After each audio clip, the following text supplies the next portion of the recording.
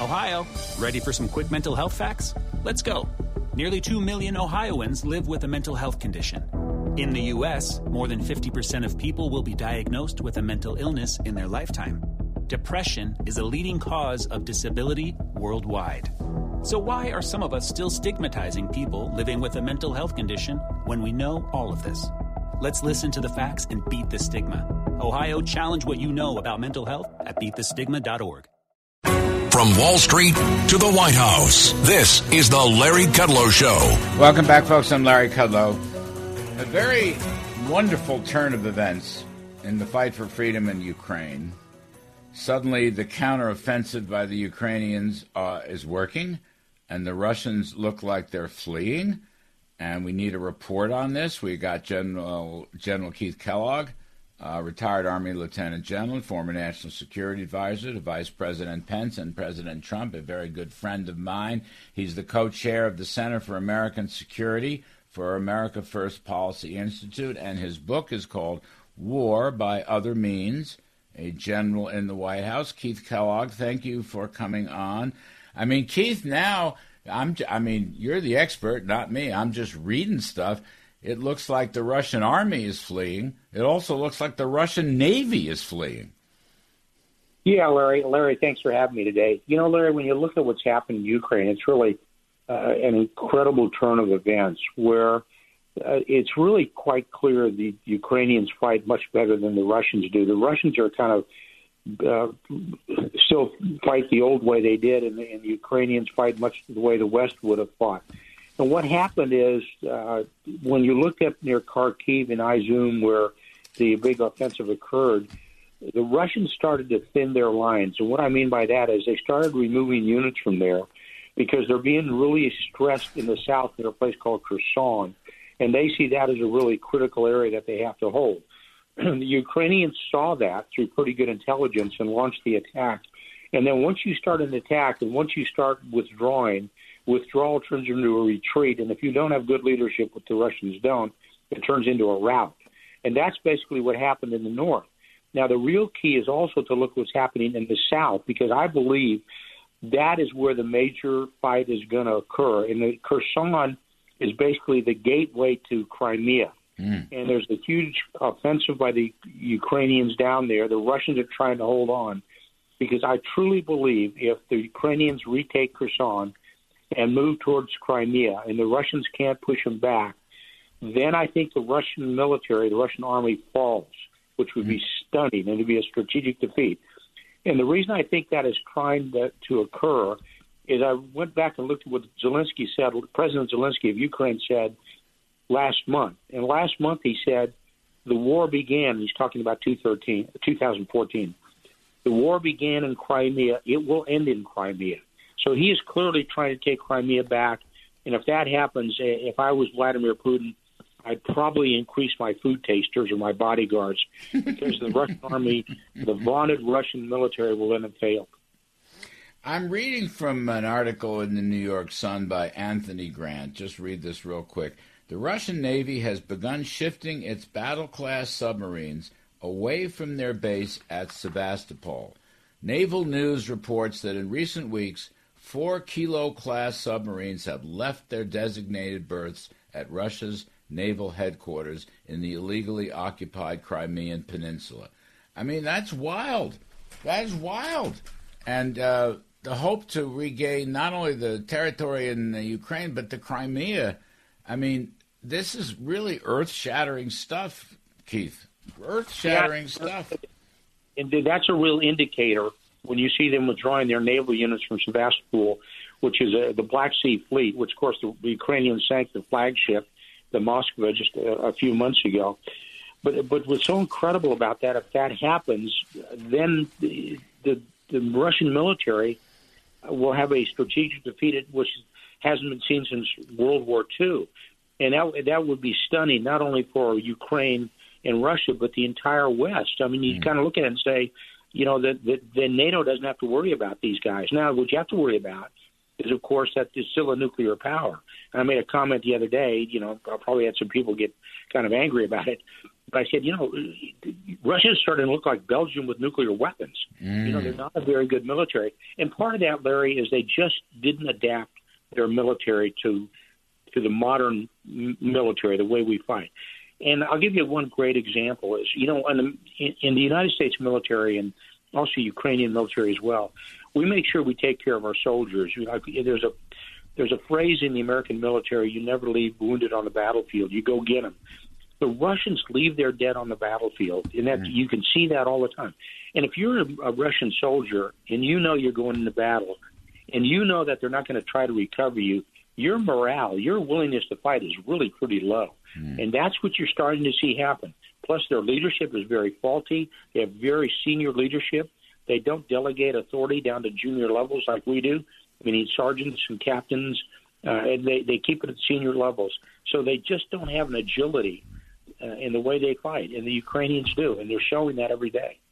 Keith Kellogg, is part of this breakdown of the Russian army, I've talked to General Keane about this and others, Putin and the generals steal large chunks of the military budget. They just steal it. The corruption is absolutely rampant. And so besides their lousy tactics, and I think leaving wounded on the battlefield is an extraordinary thing. I mean, it's just extraordinary, so that's a key point. But, Keith, the level of corruption in Moscow is so large, they allocate money to the military budget, and then Putin and his generals and the cronies just take it away. They just steal it, put it overseas someplace. Yeah, and you see that in their modernization, and you see that in their readiness. And that's the reason why there are reports now they're actually going into prisons to recruit people. Well, that doesn't, make for a very good fighting unit. And they're now on their second and third generation equipment, meaning they've gone through their best equipment already. They've taken serious losses. If the indications are right, they've lost 70,000 troops dead or wounded. That's 1/3 of the original invasion force, and that's their frontline units. Now they're relying on units and equipment that is really old. They're bringing T-60s and T-62s out of mothballs, and that type of equipment is not very, very good on the modern battlefield. That's because they haven't modernized, or they just took the money and put it elsewhere. So what you're seeing is just a compilation of poor leadership, poor management, poor industrialization. It's a paper tiger, and you're starting to see that. And Ukraine basically proved that. Now, here's what's bothersome to me, Larry, is when you remember at the start of this, General Mark Milley went before Congress and said Ukraine would last for about 3 days. Yes. And then they've held now for well over 200 days. You kind of say, how did we miss that? How did our intelligence community screw that up so bad? Because Ukrainians clearly are fighting with good elan. They've got good equipment. We've helped them with good equipment. And they're really putting pressures on the Russian military. Keith Kellogg, what's the message being sent to China now with this Russian defeat? Yeah, I think if I was President Xi, I'm glad I don't speak Russian. There's one thing, so I don't have to explain it well. The second is I wish I could have my handshake back when they shook hands at the Olympics. And I think the Chinese are saying, these guys are not a very reliable partner. And you kind of seen that break when they were in Uzbekistan just the other day. Even Putin, which was a remarkable comment, even Putin said China castigated them a bit because of the invasion of Ukraine. And so the Chinese are looking at the Russians as a very weak partner. The Chinese, though, take a long look at the world. I mean, they look at the world in 20 and 30-year bites, and does President Xi. It's not going to give them any less resolve to be a regional and a global power, but I think they're looking at the Russians as a weak sister. And I'm not saying he wishes he could get it back, but Xi doesn't want to retain it very much with what's happening in Ukraine and all the blowback they're getting out there. So they'll keep the Russians, to me, at an arm's distance, at the same time saying they're supporting them. I know that it's always highly speculative, but there is reports in the papers and so forth that people are inside Moscow, inside the government, around the country and municipalities are revolting against Putin. Putin is ill and so forth. He's conducted a terrible war.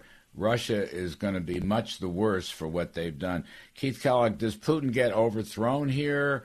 I know people have said, well, there's 10 more as bad or worse than him afterwards. But might this have some major impact on domestic politics in Russia?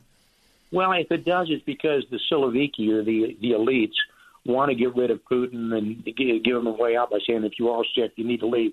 The problem I've got, Larry, is when you look at the successors, the potential successors, like Patrushev, who's their national security advisor right now. He's 70 years old. He's an absolute hardliner. And a lot of these guys that are with Putin, he's brought along with him, they're all hardliners as well. So, you know, when you look at somebody like Navalny, who is kind of a reformist, he's actually in jail. Unless they get him out of jail, I think you're still going to see hardliners. And he's getting and here's the concern I've got, Larry, is Putin is getting criticism not because he's losing the war, but because he's not prosecuting it in a way that he should be, which is very, very aggressively. So they're saying you should be more aggressive, you should mobilize, you should do, much more aggressive tactics. So he's not being criticized for being too strong, he's being criticized for being too weak. So that should bother everybody because what he may do next. I think Russian defeat in Ukraine, which appears more and more likely, will decimate Russia. In the eyes of the world, they are an evil outlier. Keith, I think it'll take decades, if ever. I mean, this is an unbelievable body blow to Russia. And the Crimean, the potential to retake Crimea is an extraordinary development. Anyway, Keith Kellogg, thank you ever so much. I appreciate the update, and we'll just keep our fingers crossed that freedom will continue to advance in the Ukraine. Folks, we're going to take a quick break, and on the other side, we're going to talk to Matt Schlapp, the chairman of the American Conservative Union as CPAC. I want to talk a little bit more about the liberals and the woke progressives getting mugged by illegal immigrants in the great town of Martha's Vineyard and what this really means. I'm Larry Kudlow. We'll be back in just a moment. Larry Kudlow.